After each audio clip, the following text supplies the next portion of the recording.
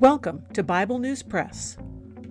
Our goal is to discuss biblical faith beyond cliches and buzzwords, whether such words are religious or political. Sometimes we sit around the table and fellowship. Sometimes we do a little time travel. It is all part of our journey with our Abba Father, who has given us the key to life. We do it with Jesus, and we do it together. Welcome. Hello, I'm Laura. I will be reading 2 Kings chapter 14 from the World English Bible. In the second year of Joash, son of Jehoaz, king of Israel, Amaziah, the son of Joash, king of Judah, began to reign. He was 25 years old when he began to reign, and he reigned 29 years in Jerusalem. His mother's name was Jehoiadin of Jerusalem. He did that which was right in Yahweh's eyes, yet not like David his father. He did according to all that Joash his father had done. However, the high places were not taken away. The people still sacrificed and burned incense in the high places. As soon as the kingdom was established in his hand, he killed his servants who had slain the king his father. But the children of the murderers he didn't put to death, according to that which is written in the book of the law of Moses, as Yahweh commanded, saying, "The fathers shall not be put to death for the children, nor the children be put to death for the fathers, but every man shall die for his own sin." He killed 10,000 Edomites in the Valley of Salt and took Selah by war and called its name Joktheel to this day. Then Amaziah sent messengers to Jehoash, the son of Jehoahaz, son of Jehu, king of Israel, saying, "Come, let's look one another in the face."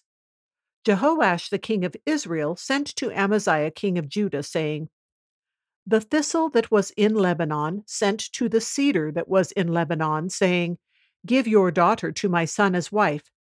Then a wild animal that was in Lebanon passed by and trampled down the thistle. You have indeed struck Edom, and your heart has lifted you up. Enjoy the glory of it, and stay at home. For why should you meddle to your harm, that you fall, even you, and Judah with you?" But Amaziah would not listen.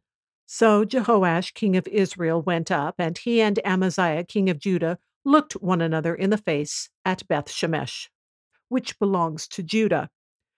Judah was defeated by Israel, and each man fled to his tent.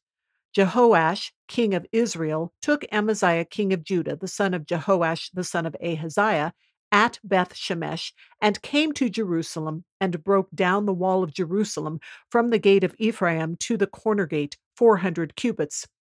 He took all the gold and silver, and all the vessels that were found in Yahweh's house, and in the treasures of the king's house, the hostages also, and returned to Samaria. Now the rest of the acts of Jehoash, which he did, and his might, and how he fought with Amaziah, king of Judah, aren't they written in the book of the Chronicles of the kings of Israel? Jehoash slept with his fathers and was buried in Samaria with the kings of Israel, and Jeroboam his son reigned in his place. Amaziah, the son of Joash, king of Judah, lived after the death of Jehoash, son of Jehoahaz, king of Israel, 15 years. Now the rest of the acts of Amaziah, aren't they written in the book of the Chronicles of the kings of Judah? They made a conspiracy against him in Jerusalem, and he fled to Lachish. But they sent after him to Lachish and killed him there. They brought him on horses, and he was buried at Jerusalem with his fathers in David's city. All the people of Judah took Azariah, who was 16 years old, and made him king in the place of his father Amaziah. He built Elath and restored it to Judah. After that, the king slept with his fathers. In the 15th year of Amaziah, the son of Joash, king of Judah, Jeroboam, the son of Joash, king of Israel, began to reign in Samaria for 41 years. He did that which was evil in Yahweh's sight.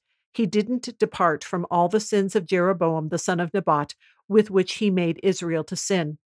He restored the border of Israel from the entrance of Hamath to the sea of the Arabah, according to Yahweh, the God of Israel's word, which he spoke by his servant Jonah, the son of Amittai, the prophet, who was from Gath Hepher. For Yahweh saw the affliction of Israel, that it was very bitter.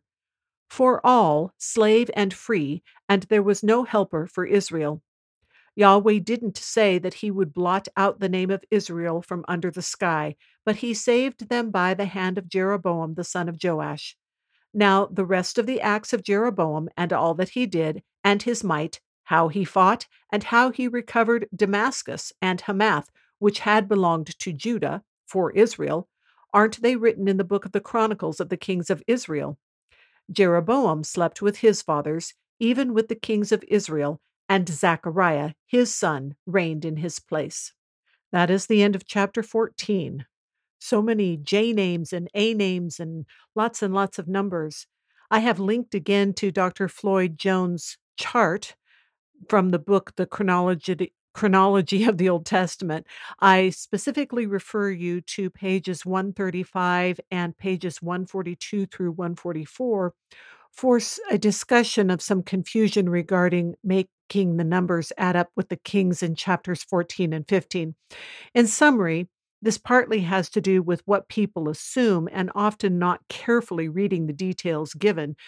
Sometimes we don't understand something yet, or there are particular details not given, but that doesn't mean the Bible is wrong.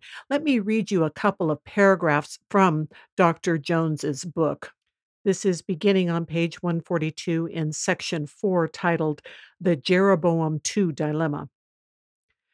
Another commonly reported contradiction in the biblical text is that concerning the synchronization involving the reigns of Amaziah and Uzziah, parentheses, Azariah, of Judah as compared to that of Jeroboam II of Israel.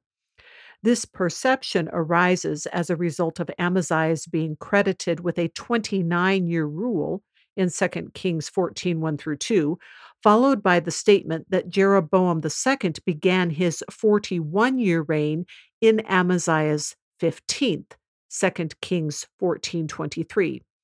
So far, so good, for this precisely fits with the 16th and final year of Jehoash, Jeroboam's father and immediate predecessor.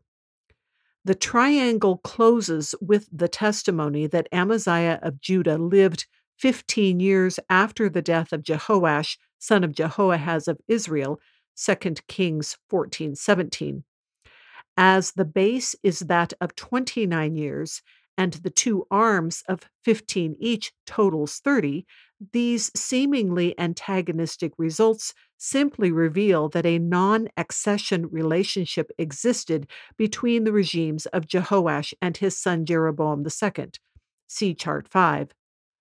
Were that all the data to consider, the problem would thus have been resolved. However, such is not the case, for the scriptural record goes on to add that Uzziah, parentheses, Azariah, began to reign over the southern kingdom at age 16 in the 27th year of Jeroboam II, and continued in his post for 52 years, 2 Kings 15, 1 through 2. Unhappily, from the previous scriptural determination, which fixed the first year of Jeroboam at 825 BC, the 27th year of Jeroboam's dominion falls not on Uzziah's first official year, but at his 12th. This disturbing result causes nearly all modern scholars to hurl anathemas against the 2 Kings 15, 1 through 2 passage, as 2 Kings 14:17, which assigned 15 years to Amaziah after the death of his antagonist, King Jehoash of Israel, is confirmed by the chronicler, 2 Chronicles 25:25.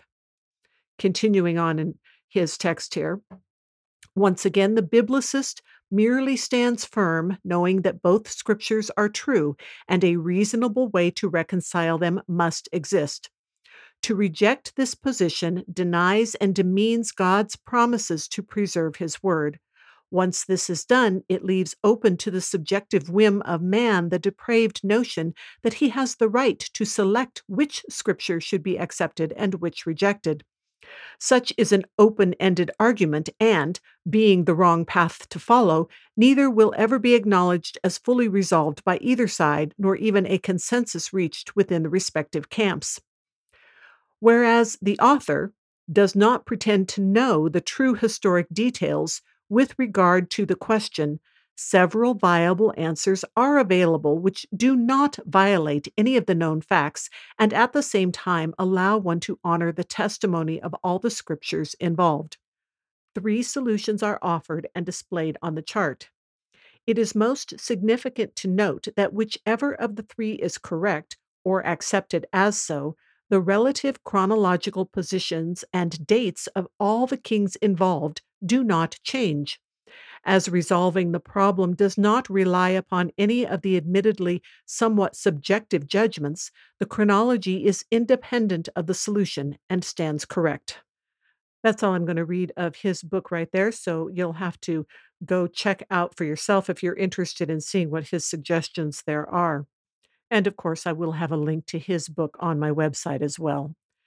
I find myself going to the chronology of the Old Testament index and finding names in the current passages that I'm reading, and then going through long sections where they get referenced. And I think it would be challenging to read this book unless you have recently read large sections of the Bible that are involved in the section that you're reading, but you can still get an increased understanding of what's going on and what to look for when you are reading. Now, in verse 2 of chapter 14, a point is made to mention Amaziah's mother. This is in contrast, she is in contrast to the line of Ahab. So now we begin to see mothers from Jerusalem in the kingly line. No one seems to be asking advice from Yahweh here amongst all of these kings. While the kings of Judah, at least, are walking mostly in his ways, they're not asking for advice about leadership and are just going off to war whenever they feel like it. And the part about the treasures being taken from the temple again made me remember how often this has happened, even so far in the Bible. So people who make a big deal about where all Solomon's treasures are hidden seem to be grasping at the wind. These treasures have been squandered, looted, dispersed, and generally mixed into the melting pot of plunder that is constantly being stirred up.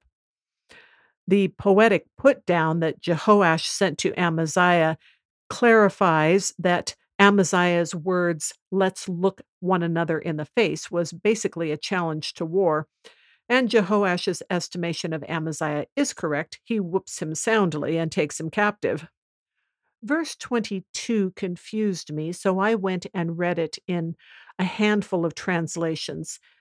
Let me read it again from the World English Bible. Actually, let me start with verse 21 so you get it a little bit more in context. All the people of Judah took Azariah, who was 16 years old, and made him king in the place of his father Amaziah.